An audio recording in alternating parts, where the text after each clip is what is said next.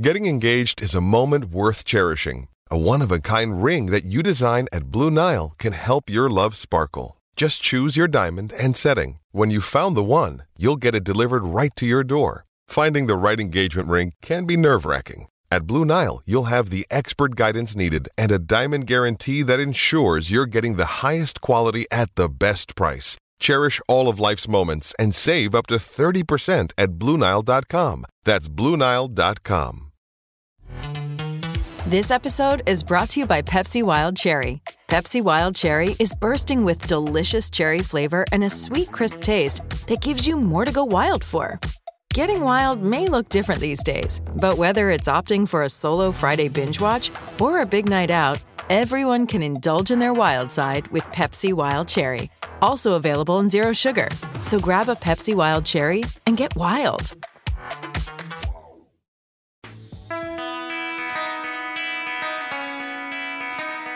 Hey, Chicago, what do you say? It's the CHGO Cubs podcast presented by PointsBet. Use the promo code CHGO when you sign up to get 2 risk-free bets up to $2,000. Luke Stuckmeyer, Ryan Herrera, Cody Del Mendo. Getting you ready for a week against some East Coast teams. We'll talk about last week, the pitching performance of Caleb Kilian, Matt Swarmer. We've got a prospects expert coming on to join us, Greg Huss, a little bit later on the show. Glad to see Jax on the chat. Everybody joining in. It's an off day. Cubs don't play on Monday, but there is still plenty to talk about today. Let's start. First of all, I just want to know what you guys did this weekend. Cody, I know you had your brother out in the bleachers for the first time ever. Yeah. Was his experience authentic? It was authentic. It was the only. Well, there are a few good things about Saturday night's game, but that, for me, it was the best part of Saturday night, was introducing him to the bleachers of Wrigley Field, and particularly in left field. There was 2 gigantic anaconda cuff snakes, a couple sections away from us, and we're, people, how people are. It was just, for him, it was kind of like an eye-opening experience. Another set of, like, a dad and a son were building a cup pyramid at one point. That one did not make it as high as the one that we saw. Was it destroyed as well, though? Yeah. It was destroyed very quickly, yes. All fun is destroyed. Yeah, all fun was destroyed. But outside of that, we got a great game, and you got to experience the atmosphere of Wrigley Field and Cubs-Cardinals rivalry. And for a while, we were actually like, they might actually win this game. So, we got our hopes up for, a good hour or two, and then I told him after the game, I was like, well, you've been baptized to being a Cubs fan now, because there's been a lot of losing here for a long time. Yeah. So, it was one of those things. But, yeah, it was cool to, take him to the bleachers for the first time. So did he meet all the usual suspects? Did he meet Bleacher Jeff? Did he meet My Tai Guy? Did he meet Ronnie Woo Woo? Did he meet who else would we see out there?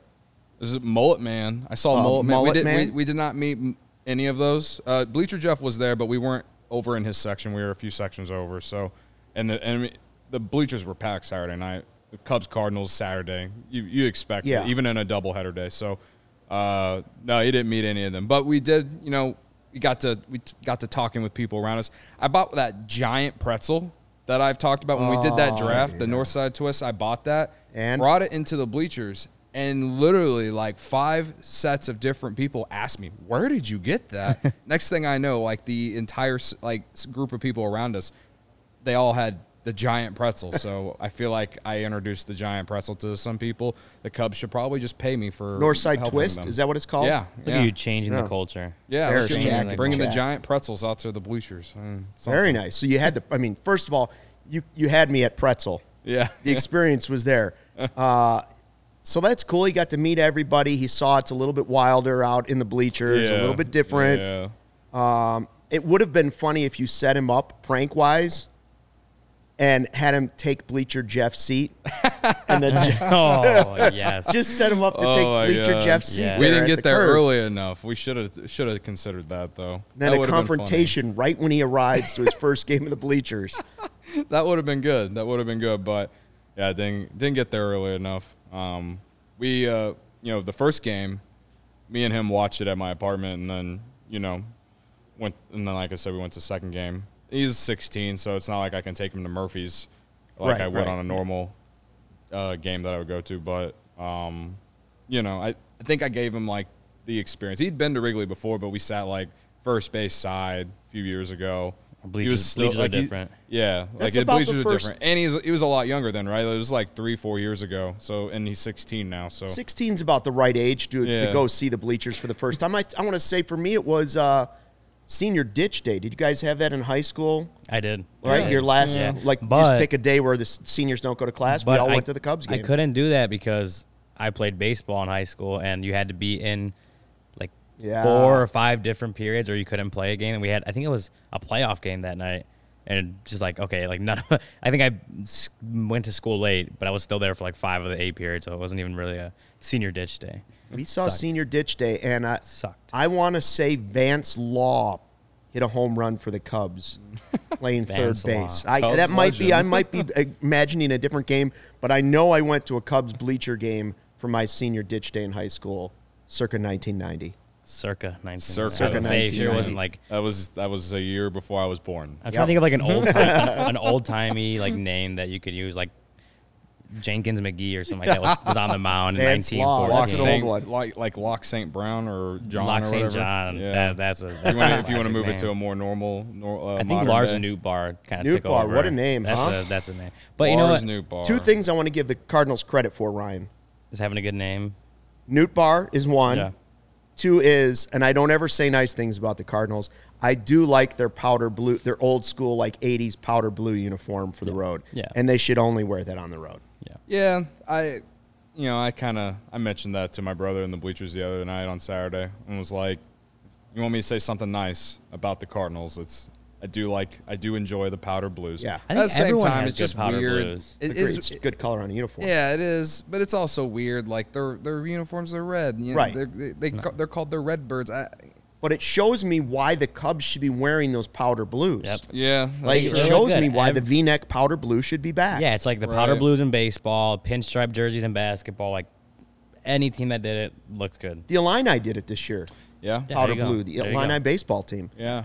My weekend, Luke, was spent working. I did a lot of work this weekend. But actually, I got a bone to pick. You guys got to rant on Friday. I got to rant today because after the game yesterday, after I got done, went over to Sluggers and warmed up in the batting cages because we had supposed to have a softball game tonight. The first softball game I was going to be able to play all season. Warm up. I'm hitting good. I'm going on the slow one because it's slow pitch softball. So I got to just get my hand-eye coordination going with the speed. And I do well. I feel good. I still got it. And then then we get to today, and they canceled the game. Yeah. I'm like, well, what the hell? We know what that probably is. We all could have gone and played. The other team probably saw you in the batting cage and then was like, whoa, we're going to cancel. Have you seen Herrera taking hacks? We got to get him on an off day. They probably rescheduled the whole thing. Yeah. I see Corey has joined on the chat. Corey's Rachel, here. by the way, too, from London. But shout out to Rachel. Corey says, what is Yachty's batting average in the powder blue uni since he blocked you? Yeah, that's gonna take me a while to go figure that out. Probably 0. Probably. Maybe. All I know is it's down to 202. It would go down like all weekend. It would go down, and then in his last at bat, he'd get a hit, and it would peak back up to where it was. So, but last night he didn't have a hit, so he's down to 202 since he blocked me on the gram. Whenever I told him he was wrong, that he deserved or that he didn't deserve a Gold Glove finalist spot or whatever it was. After the Mickey Mouse season in 2020, it is what it is. It is what it is. Did you notice Corey's profile pic on this chat? No beard, no facial hair at all. No facial hair, a side profile, a pontificating hand on the chin.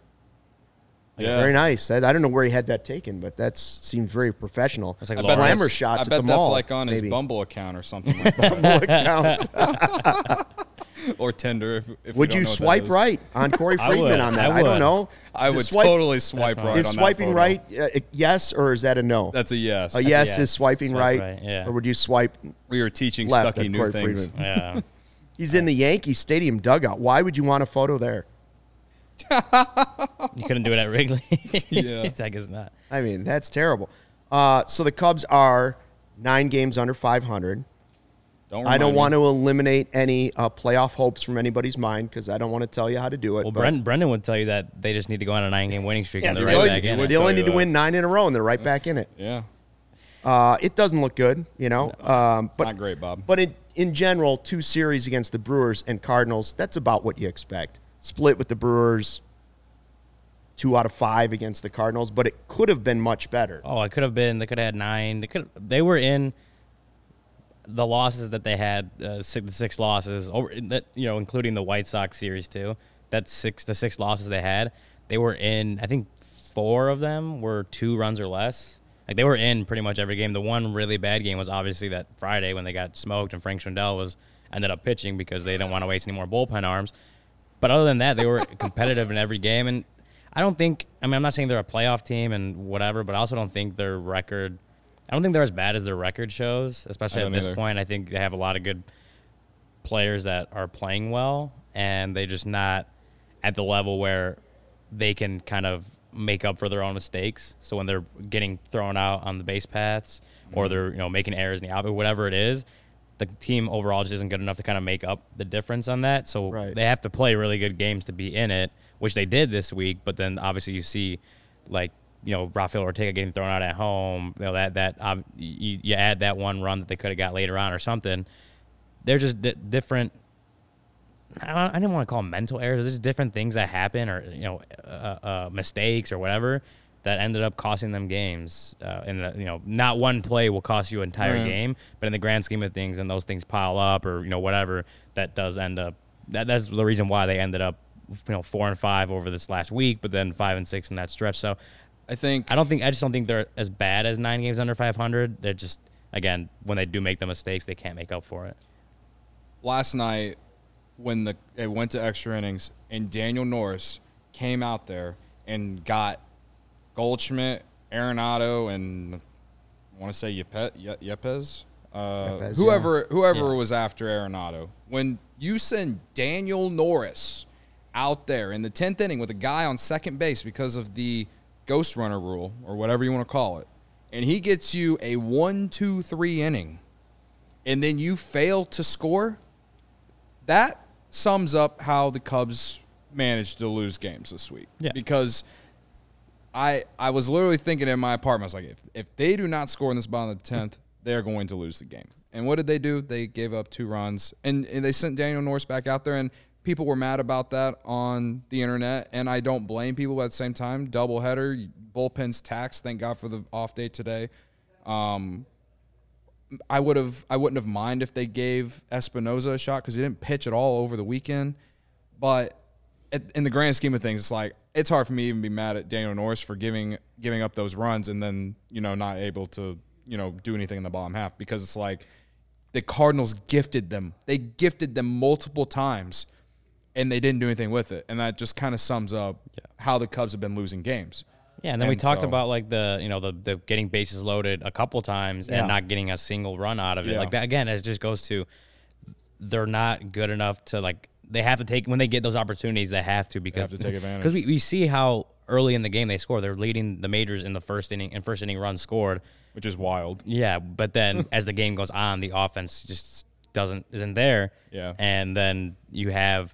Like Daniel Norris, like you said, pitched a great 10th, and it was Nolan Gorman, by the way. The strikeout that almost got away from Wilson. Yeah. Pitched a great 10th, the heart of the order, and then they get Wilson over to third on. It was a Hap, grounded out, got him Clint over. Clint Frazier strikes out.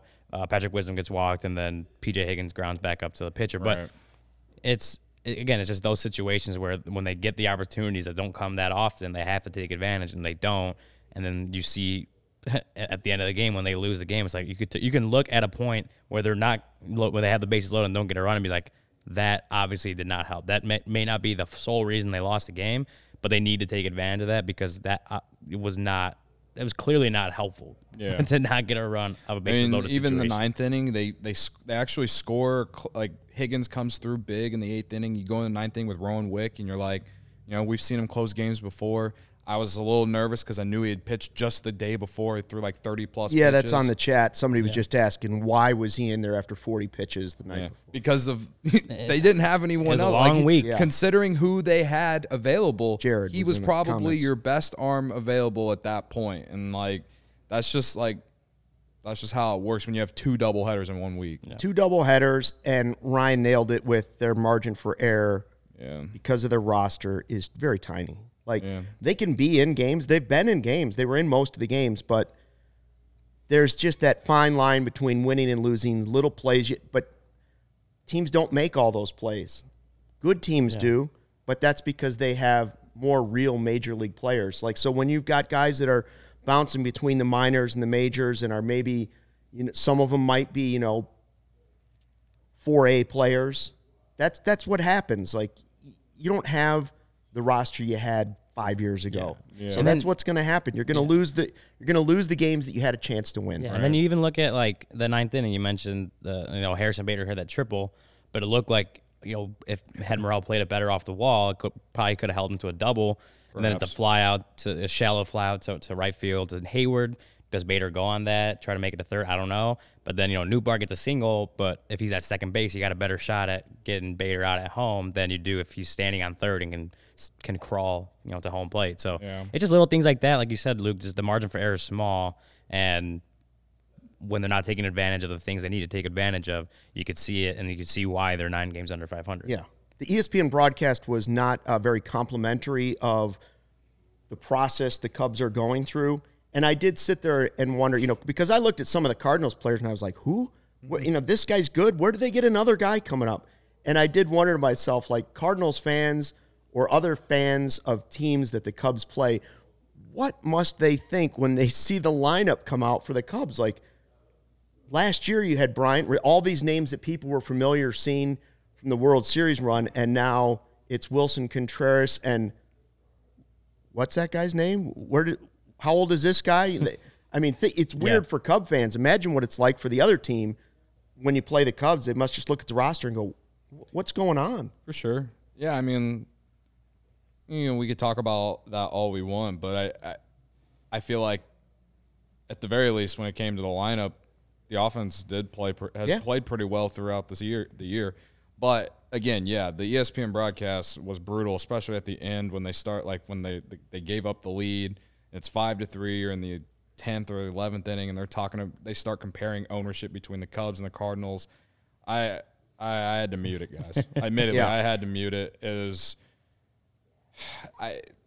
everyone has their own opinions about national broadcasts. I try to give them all a chance, but at the end of the day, it's like we're so used to, Pat and Ron on the radio. You're so used to Boog, or if you're a Sox fan, you're used to Benetti and Stone, whatever. Like, and that's not to say that I don't want to hear negative things about the Cubs, but sometimes it's just like they try to push a little bit of misinformation or just like what they read or whatever, and like they don't include everything. That's just my opinion. That's not to say that these guys aren't good at like their overall jobs, but that sometimes it just comes off to me as like they're just saying what they're reading or whatever. And well, they're not. They certainly don't know as much as someone that's watching the Cubs in the clubhouse, or they're watching every single game. They're going from city to city, and they probably take the night before and maybe a little bit of other time to kind of refresh themselves on the game. But they're not watching every Cubs game. That's just not what's happening. You're right. They're sampling from articles. They're making a couple calls maybe. Yeah, but that's like, to me, it's like just like sloppy in a way. Like you want to talk, like it's one game a week, Sunday night, one game a week. They have to be ready for one game a week. It's like the NFL, like with whoever's doing those games. It's not like the people doing the NFL broadcasts are covering the same team every week. It is one game a week. In my opinion, I just think they should just do a little bit more research. That's all I'm saying. So that's my 2 cents on the broadcast last night. Let's do we like to do on our off days the power rankings. So let's hit that up real quick. All right. Okay. Let's start with number 5. And again, this isn't like these are the best 5 players on the team. It's just kind of how they're going right now. Number 5, I put Ian Happ. He's still having a great season. We don't know where that's going to lead, but he continues to produce for the Cubs, and he's been one of the bright spots, certainly in the outfield this season. Still played well in left field all season. Played well. Keegan Thompson now 6-0, so we got him at number 4. But again, you saw all those starts, and we'll talk to Greg Huss about it, but these young guys that have come through the system are starting to show up. Obviously, Keegan is the one that has really been highlighted and been successful. Nico Horner, I think Nico's been great. You know, maybe we'll touch on those reports from Bob Nightingale about who might be a future shortstop or whatever. And to me, Nico's shown he can play everyday shortstop. Yeah, he.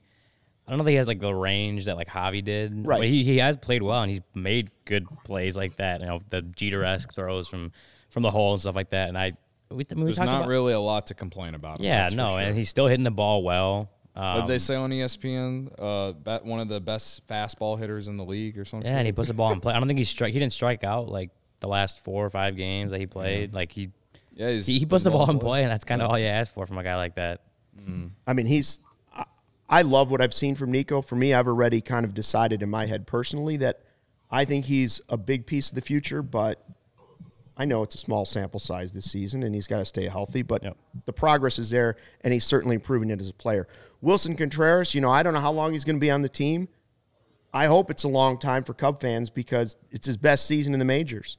Oh, he's having an incredible year. It's not even close. Like, he's absolutely an all-star. Yeah, he's hitting 276. He's got over 900 OPS, which is like by far the best like in catchers. And he's also, he's hitting the ball harder than he ever has in the top 2% of the league with, or top 3% average exit velocity. His StatCast numbers are great. His peripherals are awesome. Far and away the best offensive catcher in the league. And he's the leader that, the young players gravitate to, so there's that. And who's our number 1? Christopher Morel. I mean, is there anybody more exciting on the Cubs right now than Christopher Morel? Not right now. Five hits and played 3 positions in a doubleheader. Yeah, he's been 20-game on-base streak.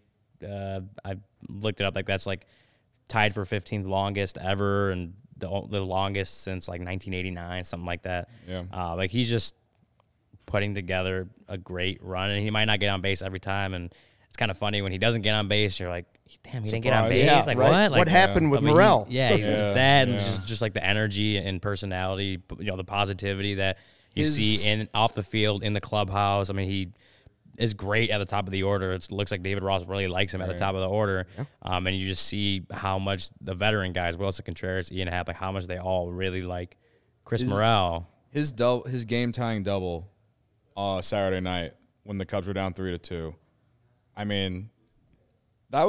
Out of all the games I've gone to this year, that might have been one of my favorite moments of being at the ballpark. Because it was, again, the Cubs are coming back. They were down 3-1 in the game. And he got a big hit and a big moment. And at that time, it was like, look at this kid, just kind of, I don't want to say put the team on his back, but he's just continuing to do things that you're not expecting. I know the regression is going to come at some point, but maybe not. He's just be doing outlier, insane stuff. So I do think we need to, yes, am I talking myself into it every day that Christopher Morel is our Lord and Savior? Yes. Do I know that he is, not going to get on base every single game at some point? Yes. So I'm just enjoying the ride. How about your betting ride as we get ready for our guest? I heard the little yeah. I know he's getting ready, so let's take care of a couple ads. How's your betting going? I took a break this weekend. Oh, good. But if I were to, make some bets, if I had made bets this weekend, I would have made them on PointsBet. They're the best guys. And the best way to support CHGO is to download the PointsBet app and use code CHGO when you sign up. If you make a $50 or more first-time deposit, you receive a free CHGO membership, which unlocks all of our web content. You'll even get a free shirt of your choice from the CHGO locker. If you have any questions, email pointsbet@allchgo.com and we'll help you. Remember that PointsBet is your home for live in-game betting. They even have a new exclusive feature, live NBA same-game parlay. For the first time ever, build the perfect live same-game parlay only with PointsBet. Got a few games left, the NBA Finals. I think going to Game 3 on Wednesday. So get into that. Combine your favorite bets anytime during the game. You can even boost your live same-game parlays. And if you didn't know, I don't know how you didn't know, but now online sign-up is available in Illinois. Has been for months. It's awesome. I enjoy it every day except this past weekend. You can actually download the PointsBet app right now and register your account from start to finish, all from your phone. Every show I say it, if Luke can do it, you can too. It's really that easy.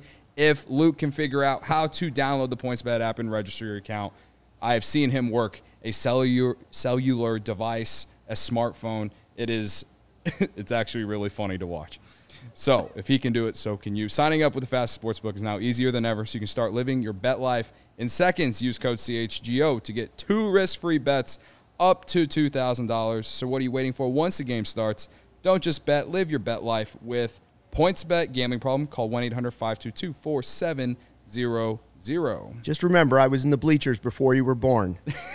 That's true, 1990.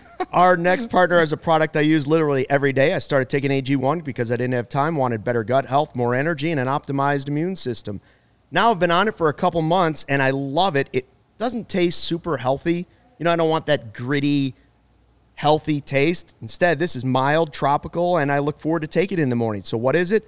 1 scoop of AG1, you're absorbing 75 high-quality vitamins, minerals, whole food source superfoods, probiotics, and adaptogens to help you start your day right. It's a special blend of ingredients supporting your gut health, your nervous system, your immune system, your energy, recovery, focus, aging, all of those things. I get a noticeable boost in the morning. I started on an empty stomach and giddy up, there I go. It's lifestyle friendly, whether you're keto, paleo, vegan, gluten-free, dairy-free, you're all good with AG1, and it's less than $3 a day for all-in-one nutritional insurance. Recommended by professional athletes, has more than 7,000 5-star reviews, and right now it's time to reclaim your health and arm your immune system with convenient daily nutrition. Just 1 scoop in a cup of water. It's that simple. You don't need all those million different pills you have to take or supplements.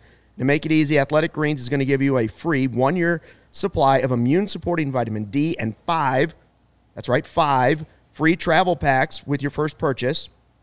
All you have to do is visit athleticgreens.com/CHGO Cubs. Again, athleticgreens.com/CHGO Cubs to take ownership over your health. Pick up the ultimate daily nutritional insurance. I'm telling you, the stuff works.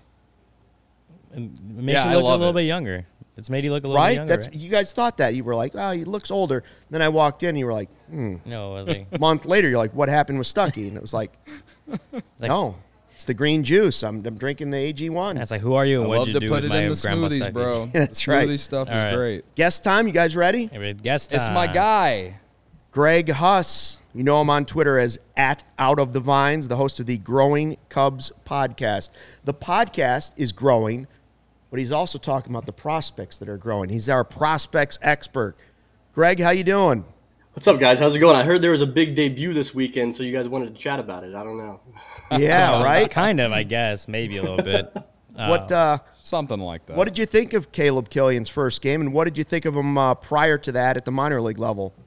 Yeah, man, Caleb Kilian has been so fun at the minor league level, and I think that he showcased a lot of what he's done at the minors in the majors in his debut for sure. So a lot of that cutter sinker, right? You're going to see just a lot of the cutter sinker as much as humanly possible from him, and that's pretty much what you saw in that debut. And I think that those 2 pitches are what we've seen from him as long as he's been a top prospect. But it's some of the other offerings that you're hoping to see more of, more utilization of, I guess, for him to continue to improve a little bit.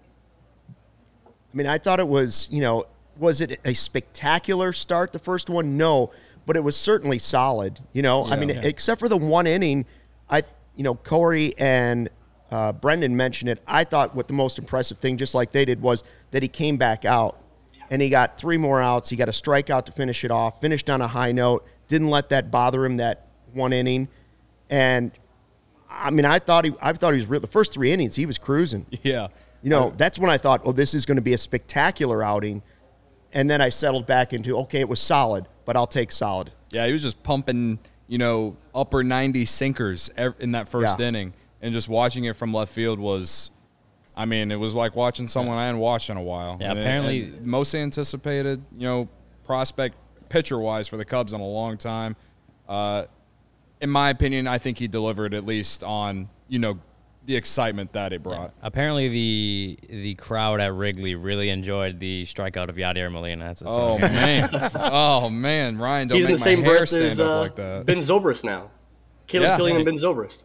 Yeah, there you go. Yeah, him and Ben Zobrist have something in common. I got a question, Greg. Yeah, what's up? And when you heard that Christopher Morel was getting called up to the big leagues, did you expect him to set the world on fire the way he has? Not offensively like this, for sure. Not offensively. I mean, because the thing with him getting called up to the bigs was, like, he had the defensive flexibility and the defensive abilities at different positions to be able to, like, hold his own out there. And my thinking was that was why he was called up, because he could play third base, he could play center field, he could back up at shortstop if need be. And I felt like he could get the job done as far as that's concerned. And then as far as the bat goes, I wasn't expecting a whole lot. I figured he'd be up for a little bit and then be sent back down to AAA.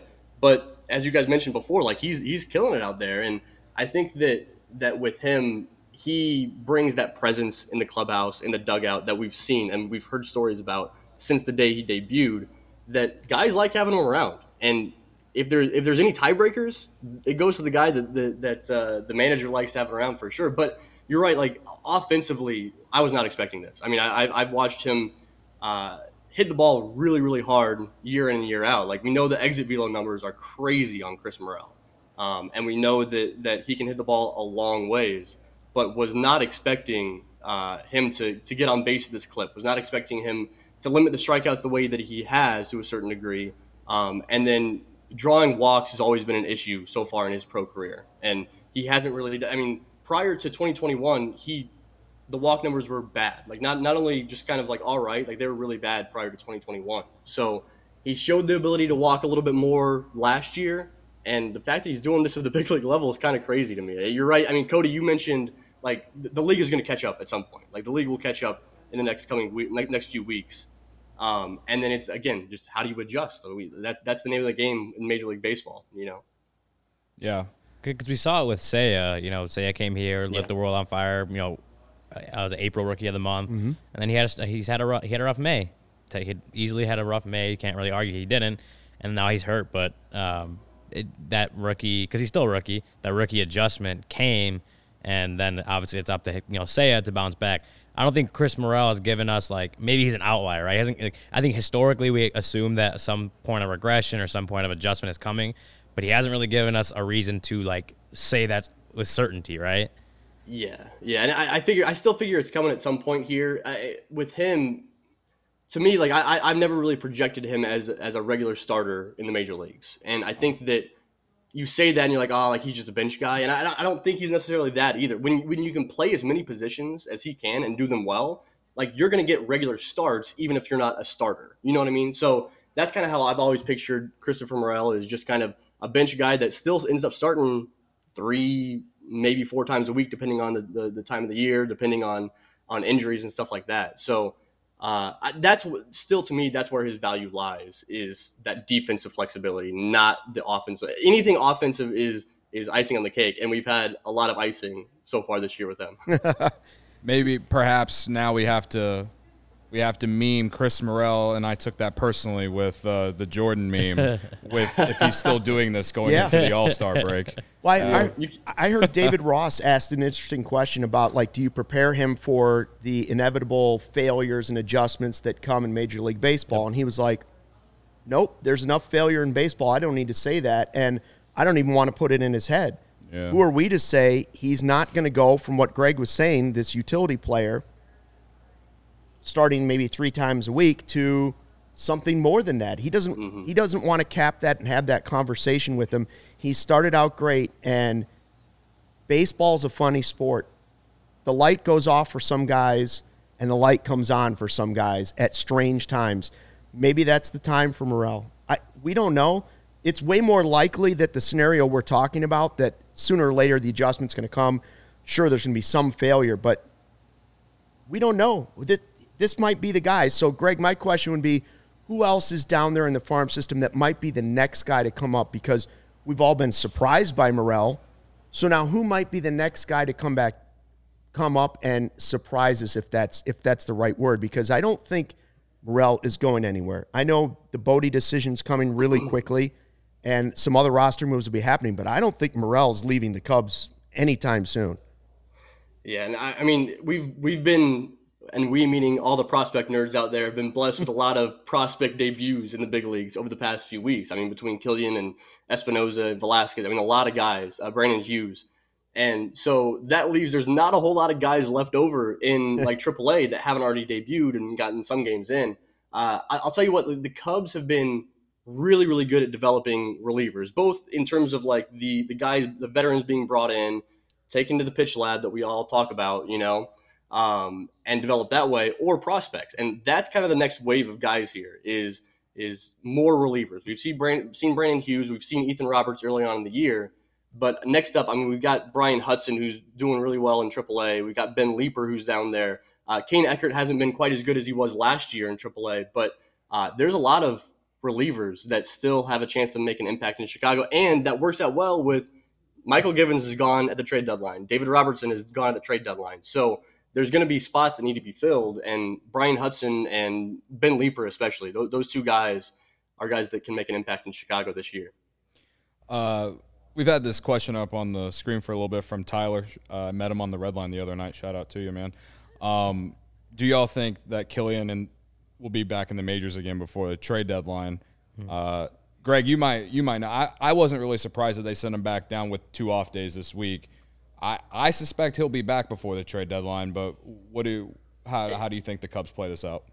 To me, it's injury or trade deadline, whichever comes first. I think that whenever they can give him a permanent spot in the rotation, like I don't think he's coming back up without a permanent spot in the rotation. Okay. I mean, permanent meaning like the rest of the year, give another trial for the rest of the year.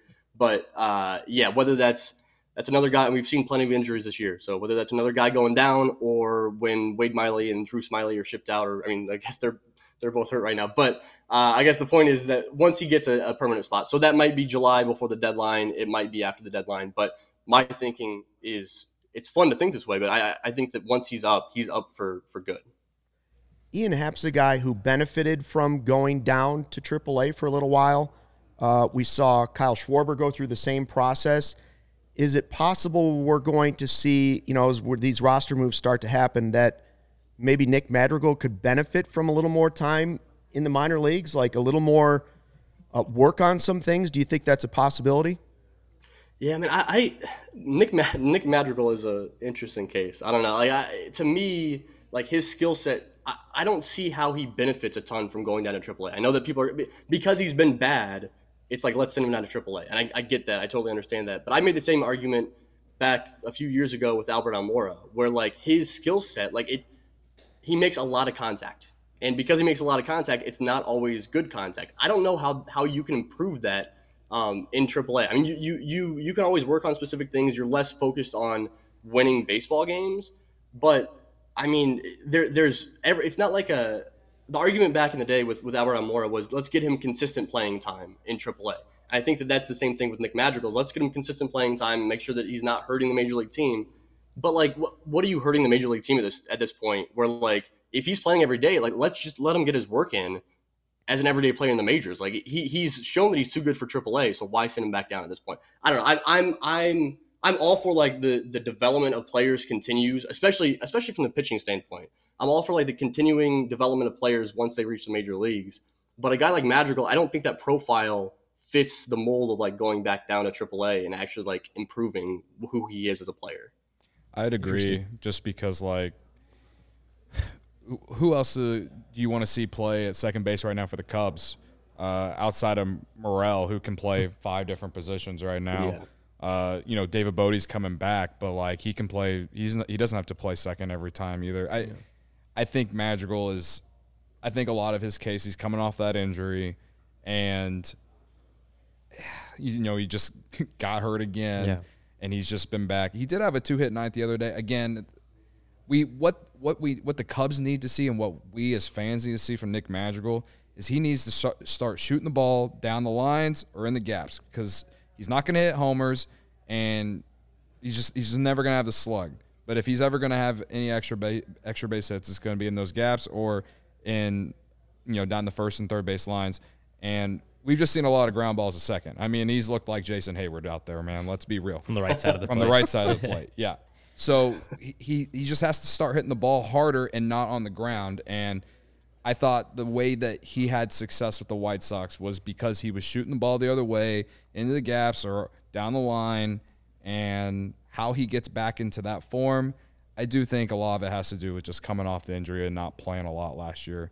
I know that's a bad excuse, but with where the Cubs are, and kind of like what Greg was saying, with what's the point whenever this Cubs team is not really a contender at all? You might as well just keep giving him at bats up here and just ride it out the entire year. Hopefully, he starts to find some success here soon. I really did think after the 2-hit day over the weekend, I think it was the first Saturday game. I could be completely wrong about that, but I do know he had a 2-hit game against the Cardinals this weekend with a walk, by the way, as well. I thought that might have been a great, building block, for future games. And it's just been really inconsistent. Yeah, the only thing I can see or why he would get sent down is we talked about the roster crunch coming. Bodie's coming back. There's going to be a lot of mouths to feed up the middle. It's true. Shortstop, second base, because then you got Simmons, obviously Nico, VR is about to come back too, which isn't like me saying, oh, these guys all need playing time, whatever. It's just that's the reality of the situation. And so I could see, because that would probably end up meaning that Madrigal wouldn't be playing every day, and whatever slump is going on, he's not going to be able to work on those things every day. Then I could see it, okay, send him to AAA. He's not working on something specifically, but he's just getting every day at bats. Because I think one of those intangible things is that rhythm at the plate and playing every day and getting consistent at bats and just kind of finding your rhythm. And he kind of talked about when we talked to him when he got activated and just he wasn't in that rhythm, but it also the back maybe had its effect on that, because even he was talking about just the movement he does and at the plate during his stance, it just wasn't happening, and so maybe the back affected that a little bit. But we talk about the rhythm, and is he a guy? He has options. Is he a guy that could go down to AAA and just play second base every day and hit every day get 4 at bats a day, whatever it is, while these other guys like Simmons and Bodie and VR and take playing time at second base? Again, it's not an argument that any of them should be playing over Nick Madrigal. It's just right. That's when I look at him, if there's a scenario where he does get sent down to AAA, that's why I feel it would happen. And the only problem with that thought is that eventually he's going to have to get used to not playing every day. Yeah. That may not be his role at the major league level. All these guys are kind of trying to find their way, and if you're going to make it at the major league level, you've got to somehow show that when it's your shot, whatever day that is, you've got to develop. I was going to ask Greg, we had the big news over the weekend as well with Brennan Davis and the injury between Brennan Davis and Ed Howard. How tough is that hit just for the farm system in general? And what do we expect now from Brennan Davis? I know it's a different type of back thing. They're talking about blood vessels and nerves and stuff, and there was no structural damage, but you still don't want to hear your top prospect have any kind of back surgery. Yeah, that's tough. Especially coming off a couple weeks after the Ed Howard, like you mentioned, him being out for the year. It's interesting though. I think with Brennan Davis and Ed Howard, and looking at 2 essentially season-ending injuries, is that I'm much more concerned about the Ed Howard injury than I am the Brennan Davis injury. With Brennan, he's already a guy that at 22 years old is up in AAA, and he is. So it's not like he is trying to prove that he belongs in the upper levels of the minors. He's already proven that he can go out there and get his numbers and get his stats and quickly develop. If you look at Brennan Davis's just build between 2 years ago and today, it's absurd. He is a very quick developing player, and so I'm a little less concerned. I said it on the podcast on our podcast that actually just dropped today, that with Brennan Davis, unless a crazy scenario happens, mostly involving Pete Crow Armstrong being insanely good, Brennan Davis still enters the 2023 season as my number 1 prospect in the system, and I feel pretty comfortable saying that, just because I'm far less concerned about his development because of the injury. He's a guy that we expected, that we kind of hoped that he might be the best outfielder in Chicago this year. Not the best not a starting outfielder, like the best outfielder in Chicago. So again, like I'm not too awful concerned about his development, his lost development this season. Like I said, I'm much more concerned about Ed Howard, a guy who's in the lower minors, who was a guy from Chicago, drafted out of high school, cold weather state guy. Like I'm much more concerned about Ed Howard's development and him performing offensively in the future rather than Brennan Davis, who's already proven how good he is. Yeah, I've been telling these guys since like before the season that we weren't going to see Brennan Davis before the All-Star break. This is not the scenario that I envisioned. I was just thinking solely just based on development and just what other players are on the big league club they want to get a look at. This wasn't what I had in mind. Dude, I mean, people are going to sleep on Brennan Davis at this point. Like, now that he's missed this, he performed so poorly the beginning part of the year because of the injury, right? And then he missed the rest of the season. People are going to sleep on him entering 2023, and that's fun to me. I mean, when a guy gets slept on and is going to go perform so well next year, like that's going to be fun seeing him perform as well as I know he can. Because, like, guys, he is no joke. Brennan Davis is the truth. I'm not.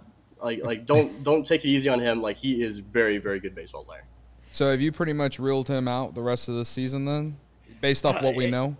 Based off what we know, it sounds like that maybe we can get him in the Arizona Fall League after the year's over, and just to get some extra at bats. But I don't know. I don't want to rule anything out. I guess from what I've heard, I don't know anything about like backs and back surgery. So like, yeah. if you know things about back surgery, Greg, you need to let the people know, man. You know, I'm a back surgery expert, so that's why you guys had me on, right? Because I exactly like we need the inside scoop Surgeon on back Greg surgery. Huss. Yeah, Surgeon Greg Huss. All right, well, I got a question for Greg. This could be the start of our mailbag segment, but are you much of a gambling guy?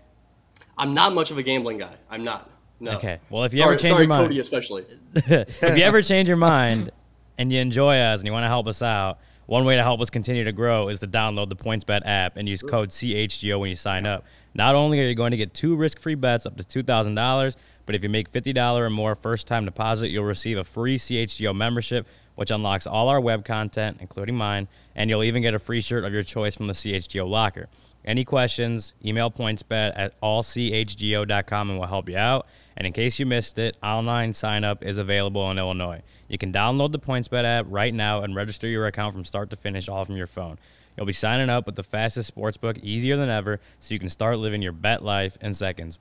So what are you waiting for? Once the game starts, don't just bet, live your bet life with PointsBet. Gambling problem, call 1-800-522-4700. I guess the first one I want to ask you, we go through our Discord. We have a Discord with members, and this is kind of where we throw our mailbag questions in. So if you want to have your your question read out in the mailbag, make sure you sign up at allchgo.com, get access to that Discord when we throw in these mailbag Monday stuff. And the hot lounge too. And the hot lounge. We're still working on those robes, but lure robes. We're working on it. We're working on it. So our first one is from Dead Gecko. He asks, does PCA make it to AAA this year? I know he just got promoted to High A, so I think I would say probably not, but you're the prospect expert. So does PCA make AAA this year? Talk me into it. Let's go. There is no way. There's no way. Well, how high can he go? I'm about a hype man as possible on some of these prospects. If PCA makes it to AAA, he's the number one prospect in all of baseball, like all of baseball if that happens. So, no, I think if he makes it to AA, it would be ridiculous. Like I think that we see him probably play the rest of the year in South Bend in High A because, he's still only 20 years old. Like this is his first full season of professional baseball. So, There's no way he makes AAA. It would be absurd if he makes AA, and I'm here to watch it happen, I guess. You said you're a hype man. What is like your favorite thing or favorite aspect of his game when you watch him play? Like what should people be looking out for when he does start making these jumps? Dude, it's like the swagger with PCA is through the roof. Like he's doing everything that we had hoped for when coming into this year. Basically, I had said that in order to be like a top 50 guy in all of baseball, he needs to either develop power or he needs to show he can continue to take walks at the plate. And if he can do both of those things, then like he's really like a top prospect in baseball. And he's done both of those things. So he's been a really well-rounded player, but really like the thing that makes him so exciting to watch is just like the swagger he plays with on the field. Like he walks around like he knows he's the best player on the field, and it's fun. It's fun to watch him. I mean, he's got the speed. He's got the power. He's got the speed to be the best in the National League, I guess. He is fun, man, and it's the aggressiveness that he plays with too. You know, I mean, he's always extending singles to doubles if he gets the chance. I saw him score I guess go first to third on a little dribbler in front of home plate. Like, he is playing all out all the time. What should we be too excited about Matt Swarmer? I mean, his 2 starts were both great. I mean, I know he's not a top prospect, but again, just like Christopher Morel, he's come up and done a nice job. And what can you tell us about Swarmer that would just kind of add to what he's shown us in his resume the first 2 games? I really like that he could potentially be a reliever moving forward. I know that Ryan, you collaborated with Brendan on your article about Matt Swarmer recently, and the way that was kind of laid out was did a really good job of doing that, because the slider, I think, is terrific. I think the slider is a next level pitch, and his willingness to continue to throw that slider, and it's a very unique, as you can read in the article, very unique pitch in the way that it drops off the table. I mean, a lot more vertical or movement down than it is horizontal movement with that slider. And I just don't really see a guy being able to stick as a starting pitcher with only two pitches. You know, he's got that slider, and really, like, the fastball is pretty pedestrian for the most part. I mean, low 90s fastball. So he's got the one really good pitch. I think I was listening to The Compound with Ian Happ and Zach Short and Dakota Mekas, and I think it was Mekas that was mentioning that, like, the thing that makes Matt Swarmer so good is that he just throws the slider as many times as he possibly wants to, you know, and like as a batter, you're expecting, if you get 3 straight sliders, like, you're not going to get another slider. But with Matt Swarmer, you can get like 7 or 8 straight sliders, and you still have to expect that coming at you the next pitch too. And like, that's what makes him good. And I think that 2-pitch mix can work in the bullpen. It's been fun to see him do what he's doing in the rotation so far. Like, he just took, I mean, his performance these past 2 outings has been phenomenal. So, but I think that I'm seeing him more hopefully as a reliever down the line. If he can stick as a reliever, I think you take that every day of the week.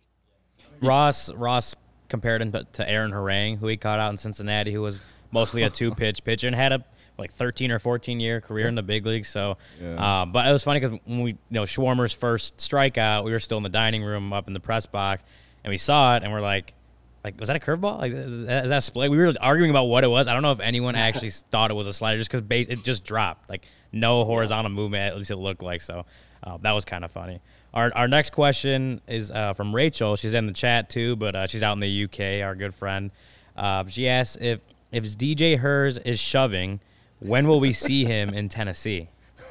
Yeah, I mean, Rachel knows that DJ Hers, I mean, he's just always shoving. Like, he just will continue to do so as long as he's in a high A baseball. His outing this last week was one of the best performances that I've seen from a starting pitcher during my time covering the minor leagues. Like, it was outrageous. I think it ended up being 12 strikeouts, and he could be up in Double-A right now. Like, if he gets the call tomorrow, I wouldn't be surprised. I mean, we're doing this on a Monday, obviously, and a lot of the transactions happen on Tuesdays or get announced, I guess, Tuesday in preparation for the minor league week.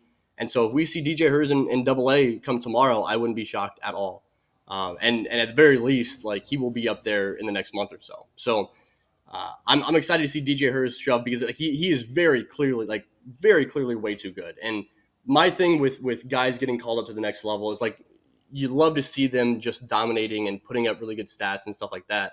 But for me, it's when you can go out there and not have your best stuff and not look your best and still get a lot of outs, that's when you are too good for the level, you know. And DJ Hers, very rarely does he not have his best stuff. Like, he has his best stuff a lot, but the few times he hasn't, he's still been able to kind of bulldog mentality his way through it and get a lot of outs. So I'd like to see him continuing to go deeper into starts, because right now he throws a lot of pitches for not going a whole lot of innings.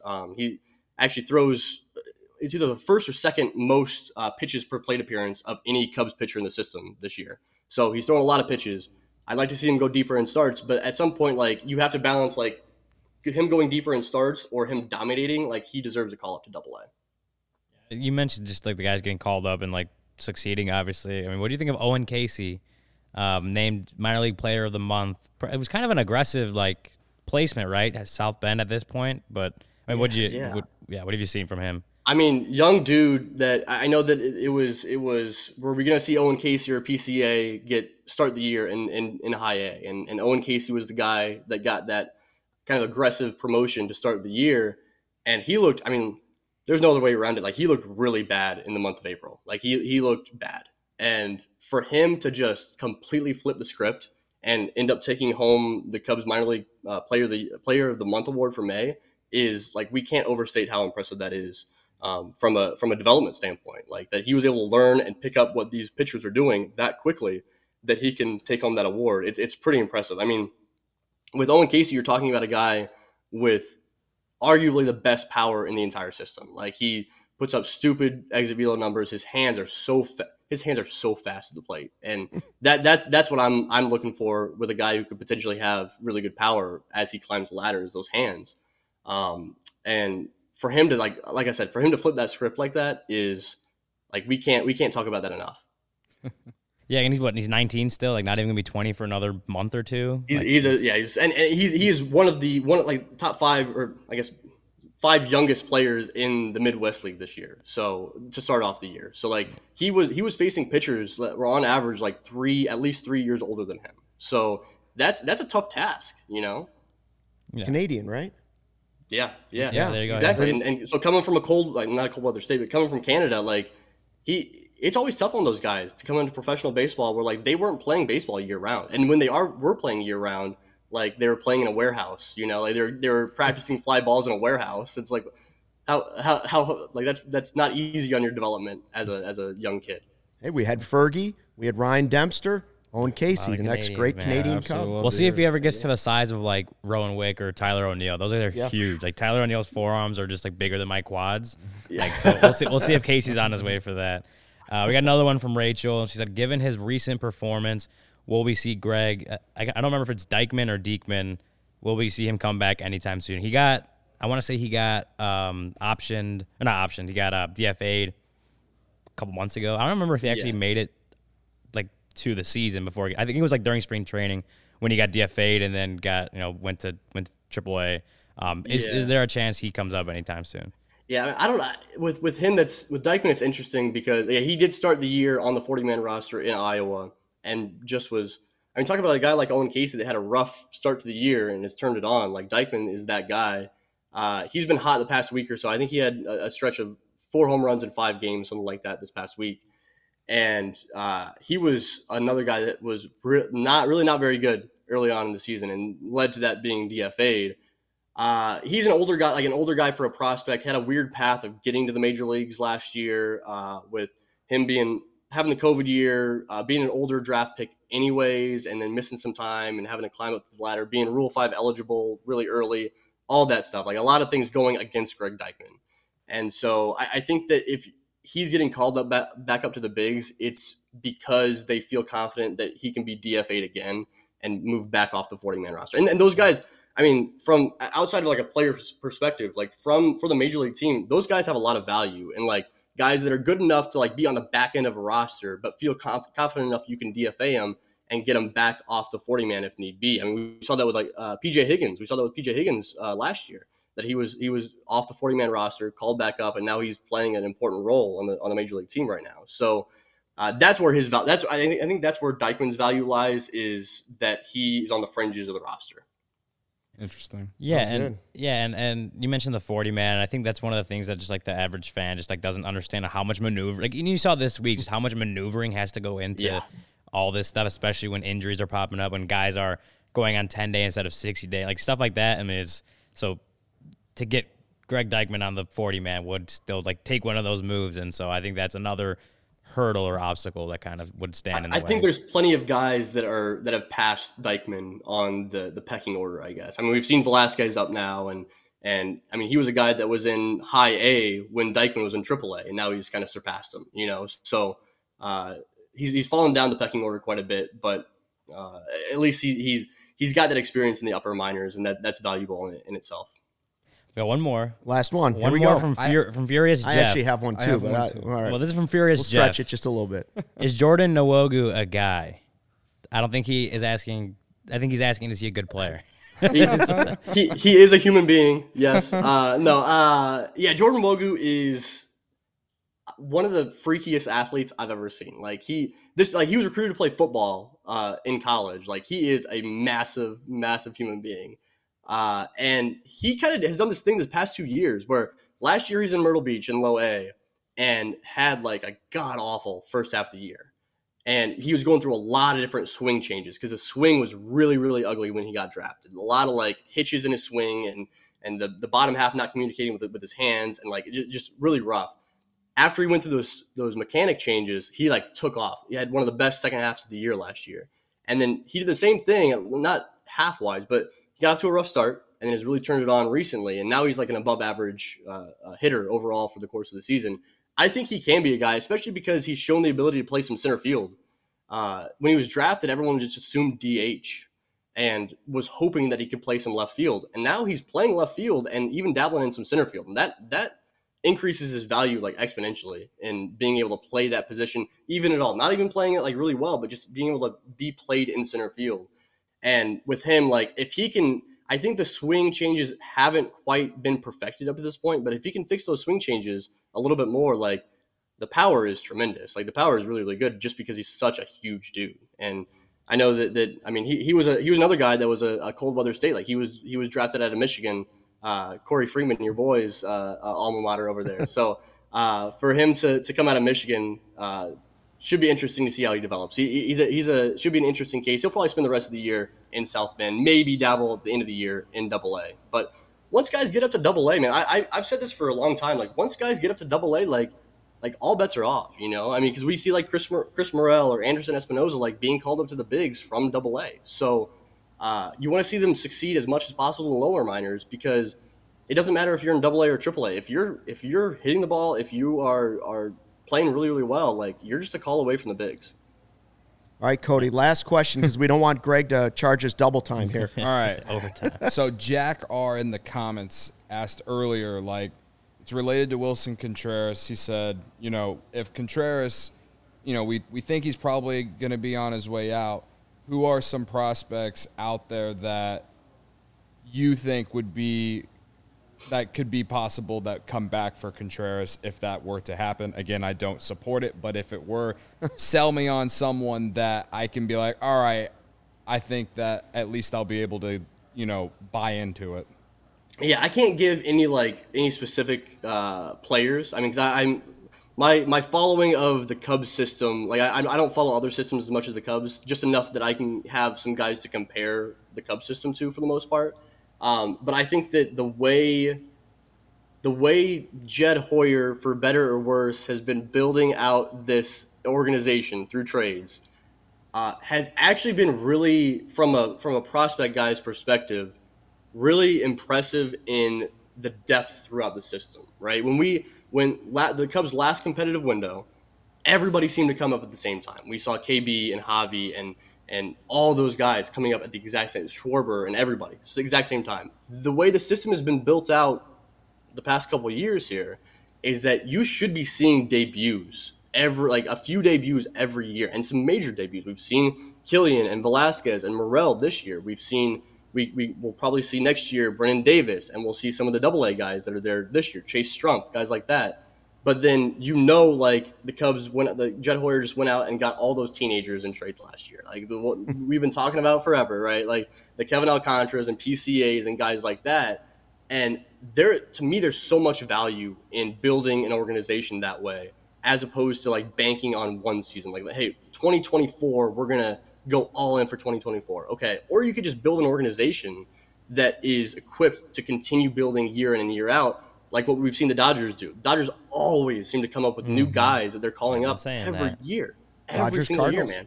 Exactly, yeah. So I guess a super roundabout way of answering Jack's question here, is that I could see when they acquire talent for Wilson Contreras, when they do, more than likely, I don't think that because the way the system is built out right now, I don't think he's going to go and get 5 teenagers. I also don't think he's going to go get 2 major league ready players. I think he's going to kind of get a few guys on all the levels of the system because like there's not as many holes in any level of the system that need to be filled out right now. So I can't say any exact names. I mean, they're going to a team is going to have to throw in a couple like top 100 type guys in order to get Wilson Contreras in a trade, I would imagine.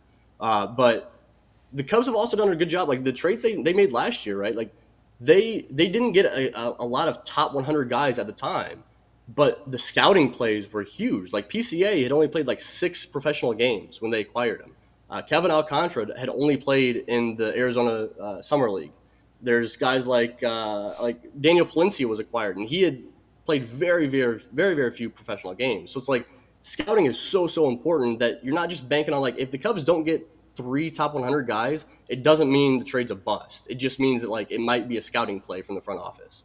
Good stuff. Yeah, Greg, that's the way you avoid the full rebuild again. Yes, Maybe it's just, one guy gets traded next time and you continue to have that success with a farm system that's built top to bottom. So, Greg, awesome stuff.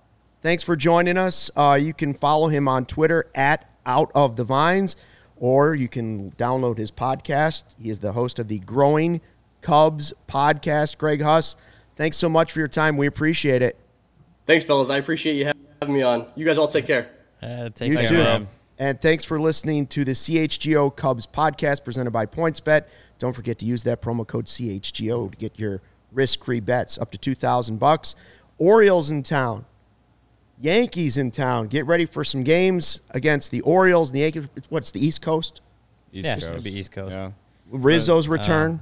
Can't wait to be heard by Rizzo this weekend. I don't know. By the way, Jack R. Ross said that just extra rest for Kyle Hendricks, so that's why extra rest. He's not pitching in Baltimore. But yeah, also, we didn't ask Greg about Max Bain because we don't need to. He shoves. I know he's struggling right now, but he shoves, and we're going to see him at Wrigley one day. We also didn't talk about Patrick Wisdom's knob, but maybe for another day. No, that's what I was thinking. One day we're going to talk about Patrick show. Wisdom's the knob is another show. Wait. I look forward to the day we talk about Patrick Wisdom's knob, guys. All right, thanks for listening, and we'll see you next time. Until then, fly the W.